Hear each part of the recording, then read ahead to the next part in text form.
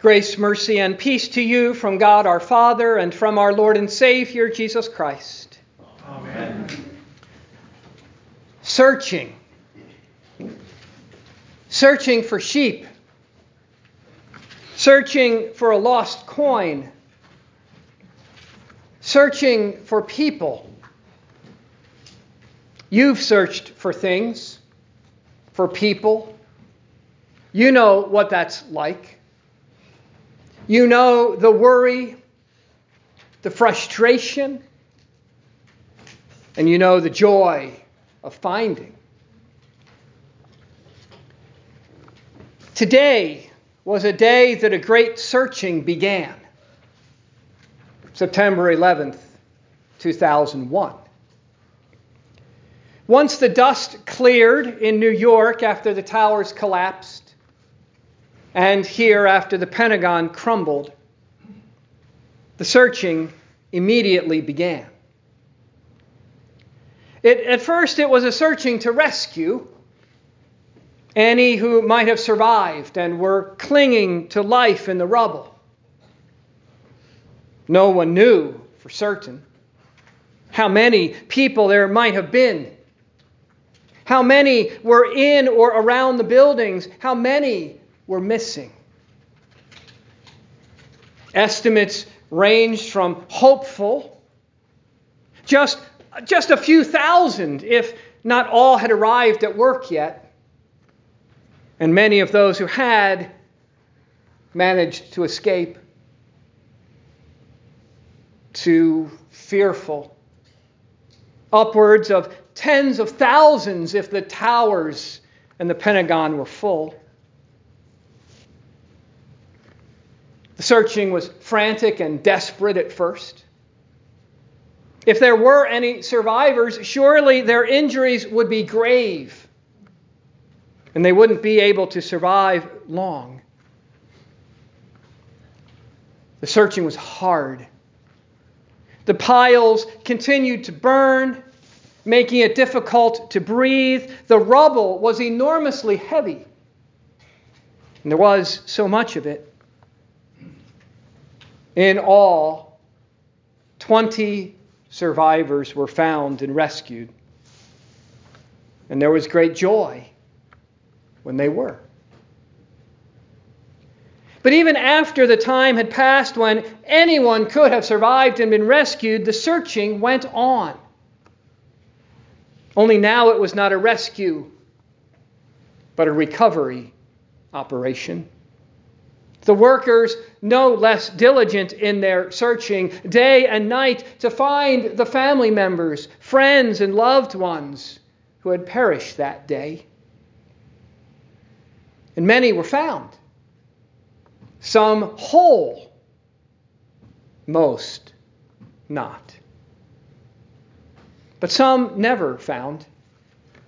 An absence that still causes grief and sadness today. But there was more than one searching that started that day, September 11th, 2001. The other was the searching for the man and the people responsible for this act. The man and the people who rejoiced, not mourned all the death that day. This search was no less diligent. In fact, it continued on for a much longer time than the months it took to go through and clear the piles. They searched for years. They searched in different countries and cities. They searched caves and tunnels. They would not give up. When some of the men were found, and then when the man at the head was found and killed, there was much rejoicing all over the country. A large crowd gathered in front of the White House, as well as in cities and homes across the country to celebrate with great joy. Searching for sheep, searching for a lost coin, searching for people. Jesus searching for you. For each and every person buried and lost in this world of sin and death, this world of destruction and hate. Jesus wants not one single person to be lost in this rubble. His is a rescue, not a recovery searching. To rescue us to live before the searching stops, before it is too late. That we come out of this world alive and live a new life. And for every person that is found, for every sinner who repents, there is great rejoicing in heaven. 2 searches began on September 11th. 2 searches that were, in one sense, the same, but at the same time, very different. For the first was a searching of mercy and love to save any and all lives that could be saved. But even after that, the searching was to have mercy and love and help the grieving by finding their loved ones. But the second searching was quite different than that. It was a searching for justice, for vengeance. It was a searching not to save life, but to punish and perhaps take the lives of those who had themselves taken so many lives. Jesus' searching is, of course, a searching of the first kind. A searching not to mete out justice for what you have done, but a searching of mercy and love. Of a shepherd, a very good one, searching for his sheep, as Ezekiel explained. Not to reprimand you for wandering off or for wandering off yet again, but to feed you and give you drink, to bring you back home and to a good pasture, to bind up the injured and strengthen the weak. And Jesus did this searching not just for the few years when he walked this earth, but ever since Adam and Eve fell into sin and he came into the garden and searched for them, called out to them. To Paul, whom Jesus found and pulled out of his life of opposition and persecution of Jesus and his church. To today, as he works and searches through his church and his people in this world, to find people buried in the rubble of their lives, to find people who are trapped in sin, like all the sins Paul mentioned in his letter to Timothy today. To find people and give them life again. So in the 2 parables we heard today, Jesus is the shepherd searching for his sheep. And the church is the woman acting the same way, searching for her lost coin. And both rejoicing when the lost is found. The Pharisees and scribes, however, were not rejoicing. They were grumbling whenever Jesus found and rescued and pulled out of the rubble another sinner. The Pharisees and scribes, you see, were save yourself kind of folks. Pull yourself out of the pile, folks. Some worth saving, some not, folks. Justice, folks. No mercy and love. Now, there is a place for justice in the world. We do not live in a lawless world, a wild west where everyone does what they want. It's every man for himself and do what is right in your own eyes. No. Jesus himself would speak of justice and the just retribution for sin. There is a price to pay. The searchers who combed through the piles after September 11th came to realize this. Long days of hard and exhausting work took a toll on their bodies. Breathing in air filled with toxic dust wreaked havoc on their lungs. But it wasn't just the physical toll. There was a mental toll as well. Knowing the death that was in those piles. Seeing and hearing grief every day for so many months.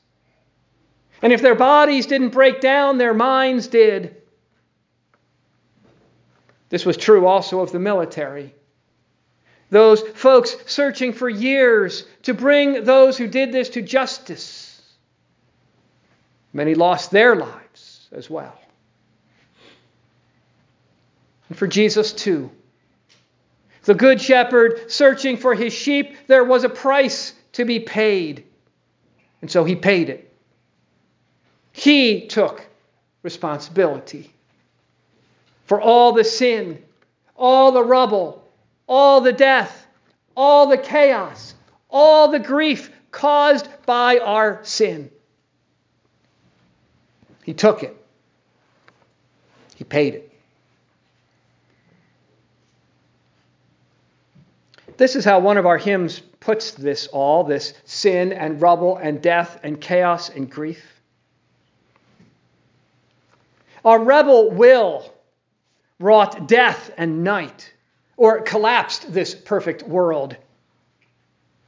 Because we seized and used in prideful spite thy wondrous gift of liberty. We housed us in this house of doom, where death had royal scope and room. Until thy servant, Prince of Peace, breached all its walls for our release. Thou camest to our hall of death, O Christ, to breathe our poisoned air, to drink for us the dark despair that strangled our reluctant breath. When we look around at our world, it may not look so bad. But that's because we don't know what it was like before sin. The way God created it and intended it to be. But when he looks around at our world, he sees a scene far worse than September 11th. Far more destruction, far more hopelessness, far more death. So he came to search and to save and to pay the price, giving his own life in the process on the brutal cross. His life for yours. And when he searches for you, he doesn't ask where you're from, what color you are. He searches for and wants to rescue and save all people. And when he finds you in the rubble, he doesn't ask how bad a sinner you are and then judge whether you are worth saving or not.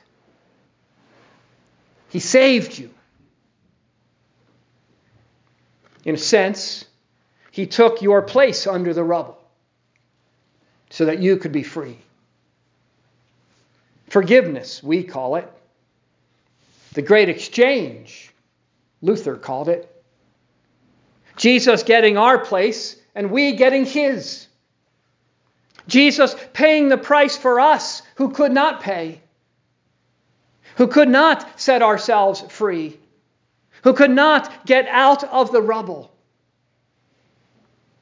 And every time a sinner is found and rescued, There is not only great rejoicing by the one who is found and pulled out of the rubble, there is great rejoicing in heaven too.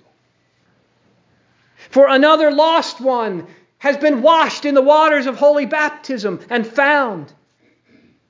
Another lost one gets to hear those words of absolution, I forgive you all your sins. Another lost one is fed and nourished and strengthened here with the food of Jesus' body and blood. Gifts that are here for us every week and realities for every day of our lives. But maybe we're spoiled. Maybe we take it all for granted. But we shouldn't. We shouldn't when we know what it cost Jesus, the price he paid to set us free. Let the joy of heaven be ours as well, both when we receive those gifts and when those gifts are given to others, even to the worst of the worst. Like Paul, who confessed that Jesus Christ came into the world to save sinners, of whom I am the foremost. Those could be, should be, our words as well. And when they are, when we know the joy of being found and forgiven, rescued and saved, baptized, absolved and fed, when what we deserve is to be left in the rubble and die. When we know that joy of being found, we then join in the search. Or perhaps better to say, Jesus uses us in his search,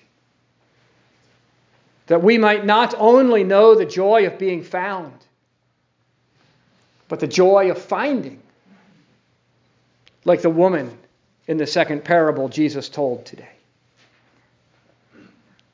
So you who have been buried under and burdened by sin that you have committed that brought down consequences on yourself, or sin that has been committed against you that has buried you, you'd still be there were it not for your good shepherd. You'd still be there hoping for a way out. You'd still be there hoping for life, hoping for someone to move that rubble from off of you and reach a hand down to you and pull you out.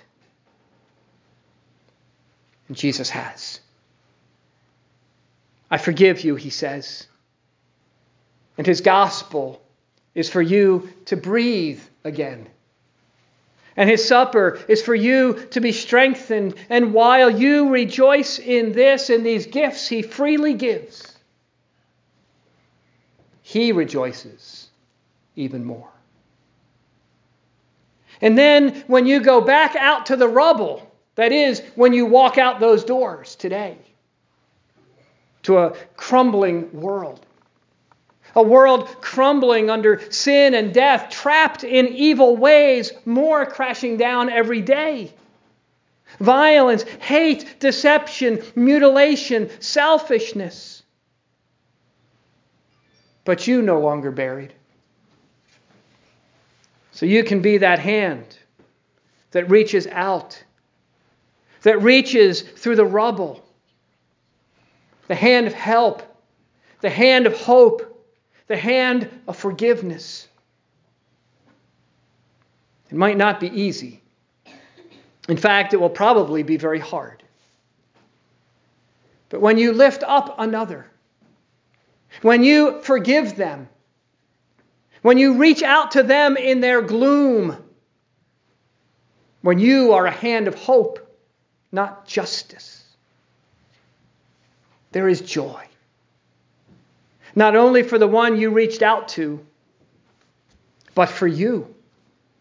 And in heaven too, the angels rejoicing over them and rejoicing over you. Or as we sang in the introit earlier, you have turned for me my mourning into dancing. O Lord my God, I will give you thanks forever. In the name of the Father, and of the Son, and of the Holy Spirit. Amen.